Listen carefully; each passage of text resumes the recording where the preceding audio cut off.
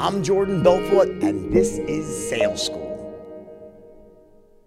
All right, short message from my number one sponsor, NetSuite. Here's the deal. If you're a business owner, you don't need them, NetSuite, to tell you it's tough to run a business, because it is, right? We all know that. Don't let QuickBooks and spreadsheets slow you down anymore. Now is the time to upgrade to NetSuite by Oracle. They're the world's number one cloud-based business system. They give you the visibility and control over your financials, HR, inventory, e-commerce, and more.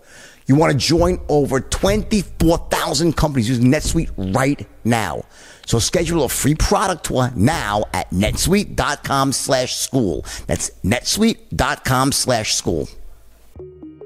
For those of you not on certification, oh my God, get on it. You're crazy, all right? It's ridiculous. We just opened up the card again. Come on. Anyhow, great motivation for today. Great lesson, skills, right?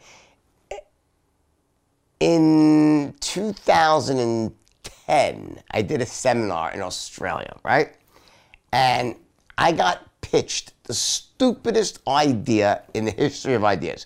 It was some guy, I think he was Russian, right? And he comes up, runs on stage after I just gone through the whole training on Space Invaders and not invading the space bubble, staying 2.5 to 3 feet, right?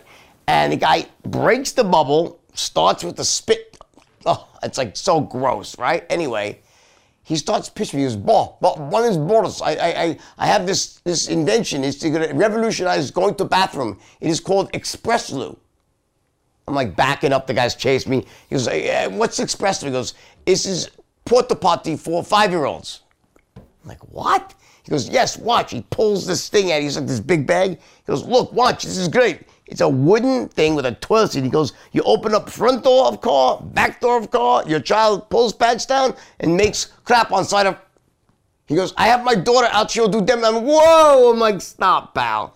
Anyway, the guy had the stupidest idea in the world, right? But here's the deal.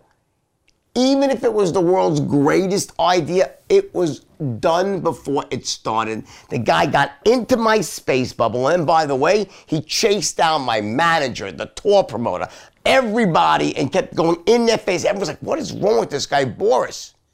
Now, understand this, okay? That bubble of 2.5 to 3 feet, when you invade it, people will not listen to what you have to say. They will literally back off, and you do it this like almost chasing dance around, all right? So you got to be really aware of this. There's these close standers out there. If that's you, you just got to be aware and stop it. Stop. You can't get into rapport with people when you're that close. I'm telling you, it's just toxic. And as I said in the intro to this module, death by 1,000 cuts. Mistake, mistake, mistake. Before you know, you're bleeding out, and it's over before it started. You get it?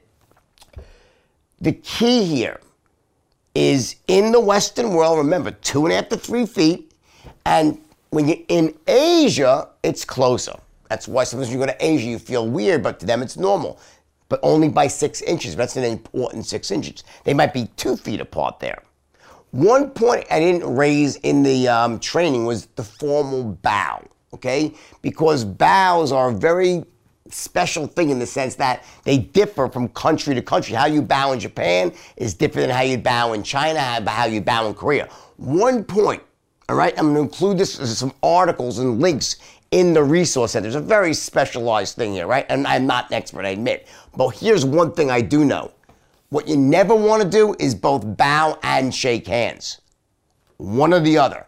And the bottom line is, unless you're in the most formal of settings, almost every single person of substance in that part of the world will accept a handshake, a cooperator's handshake, and be fine with it. Unless you're going to some sort of like, royalty or old line empress sort of stuff, right? You get it? So a handshake will get you through. But what you don't do is do the handshake and that formal bow. That's a big mistake, right? It's a handshake, hand your card with 2 hands.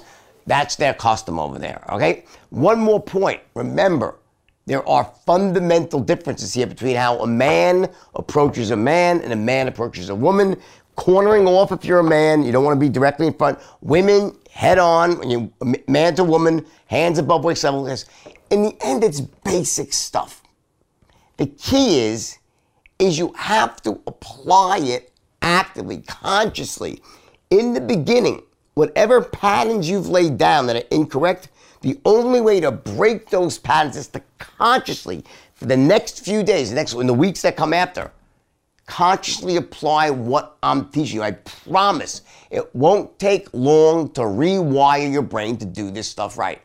I've been saying it every day this week. This is the easiest stuff for you to master. Body language is not difficult. There's this good enough factor. A little bit goes a long way. Remember what you've learned.